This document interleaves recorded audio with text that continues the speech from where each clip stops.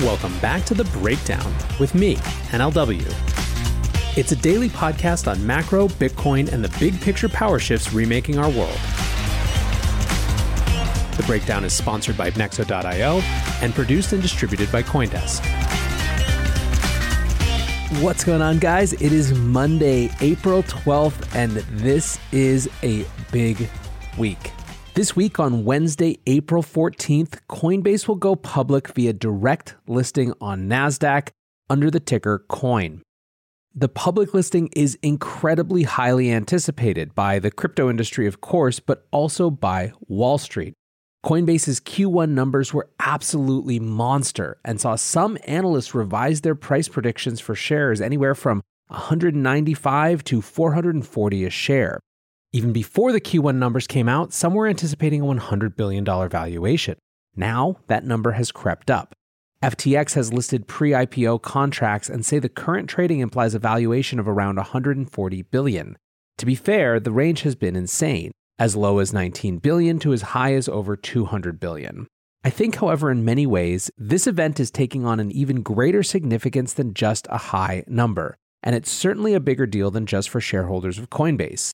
In my estimation, the Coinbase direct listing is this bull market's first big test. There are a few dimensions of that. First, mainstream narratives. Next, institutional liquidity. Third, retail participation. Fourth, spillover effects. And fifth, the direction we head next. Let's start with mainstream narratives.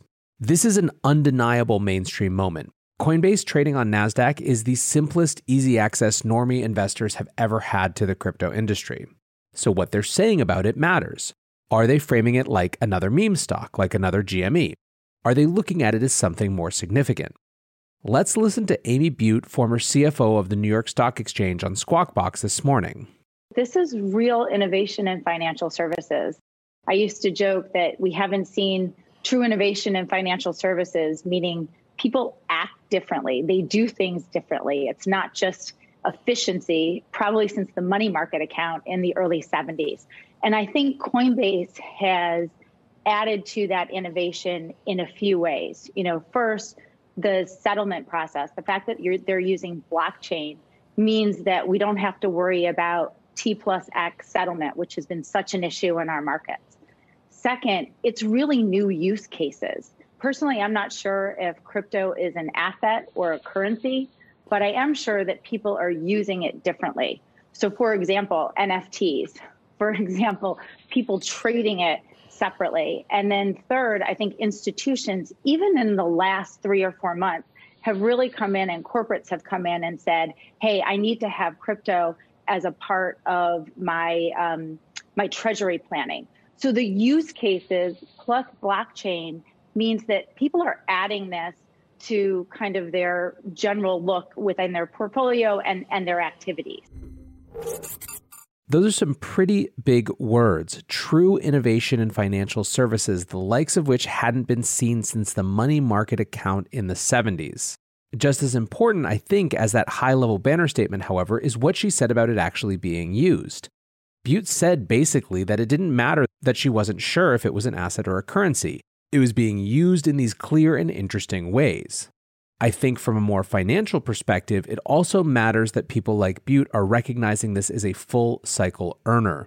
Now, that's a pretty good source, but it's obviously just one person. So what else are we seeing in the media? Here's a key line from a CNBC piece this morning. Quote, "The pending Coinbase direct listing is exciting a broad base of the investment community outside the usual cryptocurrency crowd." That piece from CNBC goes on to articulate the problem the Coinbase listing solves. Crypto assets have had the same problem that other hot commodities like pot or space have had in the past, a high degree of interest with a notable lack of investment assets. Coinbase, however, will go a long way towards solving that problem. Matt Kennedy, the senior IPO market strategist at Renaissance Capital, which runs the Renaissance Capital IPO ETF, says, Coinbase will be the biggest public pure-play cryptocurrency company, full stop. I expect every crypto ETF will want or need to own it at some point, and it is possible our ETF will be the first to own it. Now, that same piece from CNBC also spends a bunch of time talking about the momentum the Coinbase listing could give to a Bitcoin ETF proposal. Now, of course, there is some skepticism, and much of it is largely comparative. If Coinbase is valued at $100 billion, it would be worth more than the New York Stock Exchange and NASDAQ combined. The mental picture of that alone has some having a hard time with it. Ultimately, however, it comes down to numbers. In the clip I previously played, Amy Butte goes on to explain that the 15 to 20x multiple on a brokerage business is common right now, and points back to the annualized revenue of about $7 billion that Coinbase's Q1 numbers point to. There are also other buzzy fintech firms which are trading higher as well. The top 12 fintech firms to go public over the last 6 months have had price-to-sales ratios of 36x. Now, there's also a middle ground I'm seeing that was exemplified by The Motley Fool, which wrote a piece called 2 Reasons the Coinbase IPO is a Risky Buy. Subtitle, While its prospects are good, this cryptocurrency company does not belong in the portfolios of conservative investors. Now, the 2 reasons they list as riskiness are 1, over-reliance on trading to drive profits. They point to other exchanges and say they have more diversified products that could help weather market cycles. And second, The Motley Fool says they're priced for perfection. In effect, what they're saying is not that the valuation is absurd given the current market dynamics, but that it could be hit really hard if Coinbase fails to meet expectations or in the context of a general tech stock crash. In other words, it's sort of a the bigger they are, the harder they fall argument. Now, importantly, they're not saying that people shouldn't buy Coinbase. They're just saying that more conservative investors might not want to jump in on the hype. Of course, one other dimension that I'm seeing in the analysis of Coinbase's valuation relates to another big number from its Q1 earnings, the $122 billion of about $230 billion total in assets that Coinbase holds that come from institutions. Many analysts see this number as an even stronger full-cycle force, given that those institutions are much more holders than traders. Speaking of institutions, let's talk liquidity in institutions. Another dimension of why this is the bull cycle's first big test has to do with something of a double-edged sword. Last week, Nick Carter tweeted, Coinbase is the gateway drug. It will be the first Bitcoin-related investment for so many firms that have stayed away thus far. Career risk of buying Coinbase is nil. Sexy Silicon Valley company, blue chip, backed by top VCs, abundant cash flows. First true public proxy. But is there another side of Coinbase being a public proxy? Might it be that instead of being a gateway drug, Coinbase simply stays the drug of choice? Dan McCardle tweeted a poll last night about exactly this and had about 2,000 votes when I looked. Do you think Coin will cannibalize institutional flows that otherwise would have gone to actual Bitcoin? 9.9% said yes, a lot. 23% said somewhat. 26.9% said maybe a little. That's about 60% of people think that Coinbase will cannibalize institutional flows that would have gone to Bitcoin at least a little bit. 40.2% said no. Now, I've talked about this before, and I think it's a completely reasonable question. It is likely to me that there will be some institutions who will take a it's good enough view of Coinbase when it comes to crypto market exposure. Ultimately, however, I just don't think there's that large a group who believe that crypto is important enough that they feel they have to have some exposure, but who would have bought Bitcoin if Coinbase wasn't available and won't buy Bitcoin now. On the other hand, I think there are a lot of institutions who wouldn't even really walk down the Bitcoin path, who might now down the line do that because they get some exposure in the interim via Coinbase. I think what would validate my point of view on this question would be Bitcoin performing better than Coinbase over a certain time horizon, call it over the next year. That will make some number of institutions who hold only Coinbase really question their policies. If, on the other hand, after a year, Coinbase is outperforming Bitcoin, we may have to come back to this question of how much it might suck up institutional liquidity. Whatever the case, this is obviously part of this idea of this being the first big test for this bull market. People have a huge sense of anticipation that Bitcoin and the rest of the crypto markets will pop. If it goes the other direction, there might be some quick narrative shuffling. All of that said, don't also discount the fact that there are likely more institutional holders of Bitcoin than we've even heard about. The Coinbase listing could create a context for some of those to be revealed. Last week, for example, we learned that billionaire Dan Loeb's Third Point, which manages about $17 billion, has 5 of its funds holding crypto under custody with Coinbase. This was revealed in an SEC filing, but it was confirmed by Dan Loeb himself, who tweeted, outed as a hodler and added laser eyes to his profile. Looking for the best way to unlock your crypto's liquidity? Nexo.io is exactly what you need. Borrow against your digital assets at just 5.9% APR. Earn passive income with yields of up to 12%. And swap between more than 75 market pairs with the instant Nexo exchange. Try the Nexo wallet app to get the whole 360 degrees of crypto banking. Get started at nexo.io. Now, of course, we can't talk about Coinbase without talking about retail. As much as their fortunes going forward may be connected to institutions, you gotta dance with the one that brung ya, and for Coinbase, that is retail investors. Michael Saylor connected the dots between institutions and retail, tweeting, "Simple arithmetic implies that Coinbase is gaining 1 million users and 10 billion in digital assets each week. This direct listing is going to be a wake-up call for institutional investors, financial advisors, and investment banks worldwide. Bitcoin rises." One of the theories about the Coinbase listing is that it will spark the next leg of this bull market. The logic is that it will capture retail interest in a way that really hasn't come yet this time. Vance Spencer tweeted, "If I had to guess, I would say the .com analog of the Coinbase IPO is Google's IPO. Both launched after a punishing bear market, had unbelievable growth in margins, solid core businesses to expand from, great call options on adjacent businesses, and re-legitimized their industry." Now, interestingly, when it comes to retail, it doesn't really seem like they're fully in this rally yet. Google's search volume is high, but still ranks under a 50 on Google's all-time scale out of 100. Web traffic to exchanges, likewise, isn't at all-time highs yet. When it comes to this notion of Coinbase's listing being the first big test of the bull market, part of that is how retail responds. Does it bring more retail to the underlying assets? Moreover, are retail required for this rally? Being driven by institutions rather than by retail mania frankly feels a bit healthier. In 2017, part of what boofed everything is that people were aping into these non-real projects and getting dumped on by the early investors who had no lockups.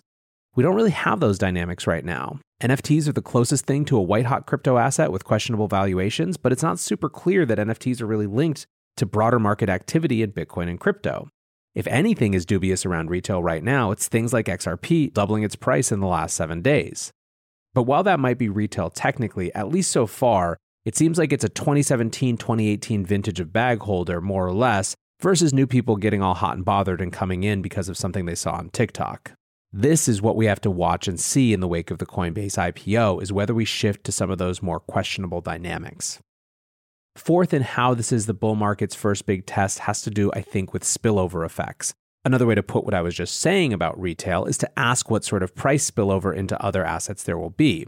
Now, many are thinking about that price spillover in the context of Bitcoin and other top 10 coins, but the most obvious spillover so far has been to Binance's coin BNB. Hasaka Trades tweeted, "When a narrative surfaces, i.e. Coinbase IPO equals exchange token go up, usually the most favorable play is to load the truck up on the flagship asset most representative of that instead of looking to play underdogs. Being a native token of a growing network sure helps too." BNB is currently number 3 by market cap in crypto. It's up 15% in the last 24 hours, 29% in the last 3 days, 51% in the last week, and 106% in the last month. It's just too big-brained a trade to say if Coinbase is highlighting crypto exchanges, what are other crypto exchanges that I can trade? I think in some ways the test part of this is how much BNB will follow Coinbase going forward. If Coinbase pops and then drops, does BNB follow? What will the correlation be? Ultimately, however, all of this is incidental to the big question around Coinbase, which is the direction we head next. There is a growing debate over whether Coinbase kicks off the next leg up in a bull market or whether it signifies some sort of top. Chao Wang noted a rise in froth, tweeting, "Mental state over the last 3 months. Fatigue. Tons of new projects trying to compete with incumbents with minor improvements. Mental state now. Slowly transitioning into disgust. Tons of laughable ideas, obvious pump and dumps, and shady deals. Some others are bringing up the supercycle theory. Ceteris Paribus writes, supercycle isn't just nice to have, it's a necessity at this point. Another drawdown of 80% plus bear market probably cancels true long-term adoption." James Wang, formerly of ARK, tweets, "Am I the only one who's a bit nervous about this crypto market because the setup is so obvious and everyone is talking about the imminent bull run?" On this point of the direction we head next, I actually want to take a page out of my own long read Sunday and read a very extensive Twitter thread by Byzantine General, at BizBYZGeneral on Twitter. It is so comprehensive that I think it gives a ton of food for thought, and that's probably why it's been liked over 10,000 times at the time of this recording. I'll share a link in the show notes as well, but I think that it's worth going and engaging with. Byzantine General tweets, "My current thoughts on Bitcoin. Very long thread, forgive me. Bitcoin has been ranging for a while and volatility has dropped remarkably low. In fact, it hasn't been this low since December last year. This is an important fact, I'll come back to this later. So what's up? We still bullish or what? Let's talk about the bad stuff first. It's important to stay rational and neutral and look at both sides of the argument. Here are some bearish arguments. Cycle tops usually happen when the majority of the market cap is held by short-term hodlers instead of long-term hodlers. We're currently making such a shift, but it's not yet at previous levels of extremity. Funding has been consistently pretty damn high in the past couple of months, and it still is to this day. This is bad for two reasons. One, it's expensive to be long. Two, it shows that being long is the overcrowded trade. However, high funding is only dangerous when the market is driven purely by derivatives greed. But there is also a pretty damn strong spot bid, so maybe it's not that problematic. More on this later. Kimchi premium. This shows that Koreans are buying Bitcoin at a premium. During the cycle top in 17, there was also a big kimchi premium.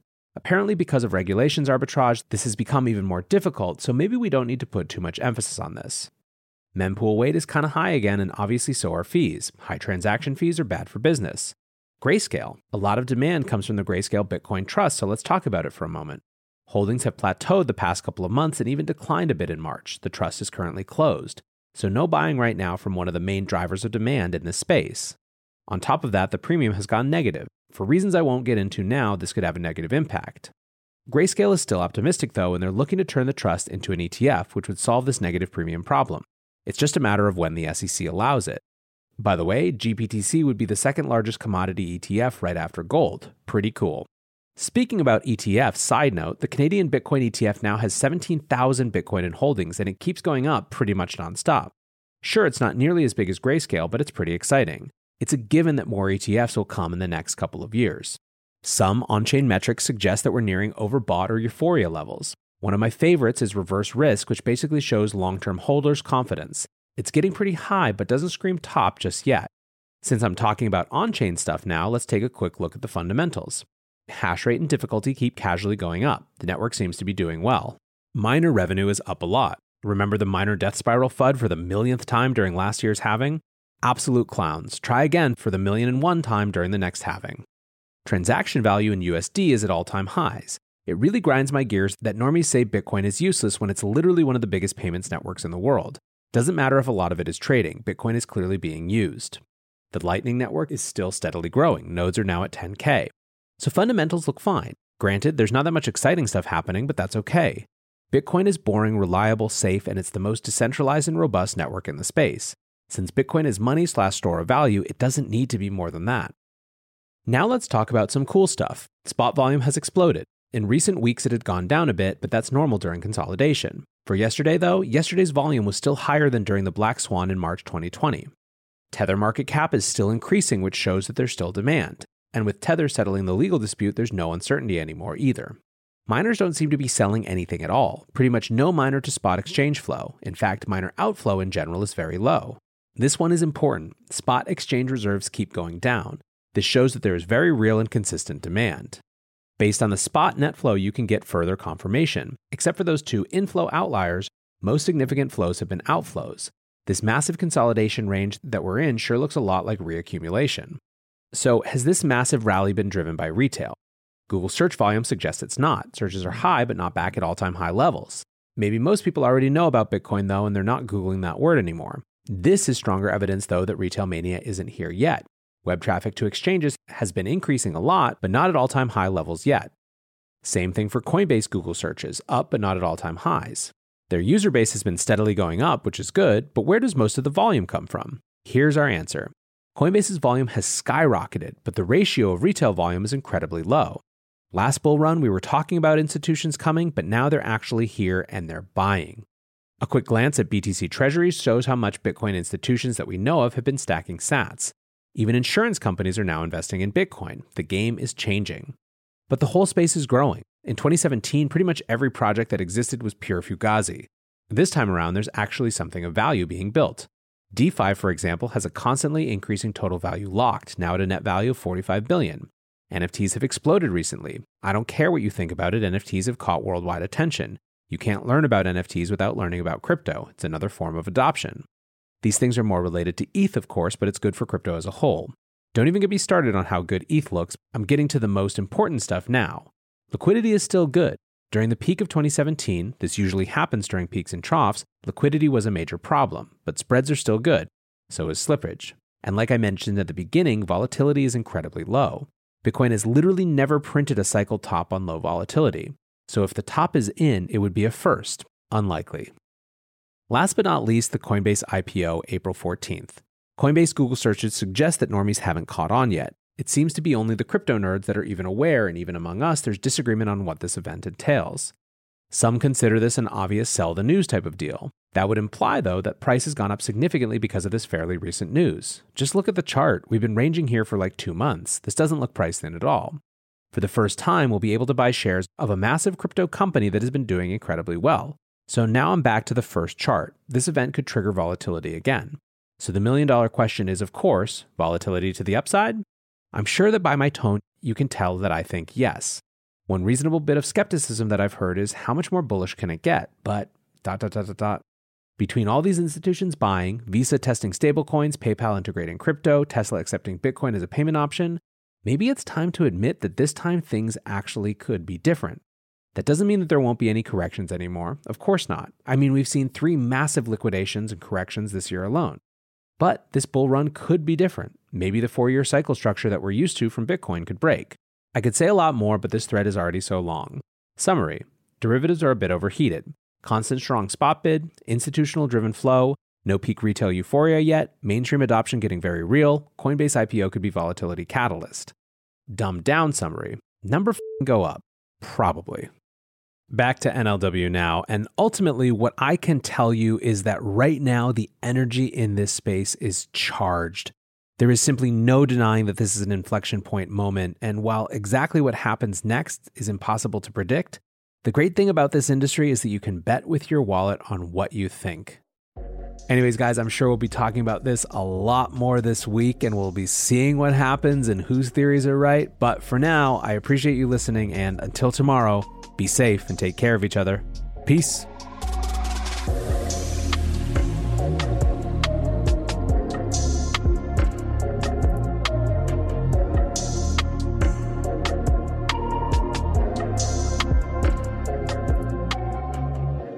We're witnessing the greatest paradigm shift in finance in modern history.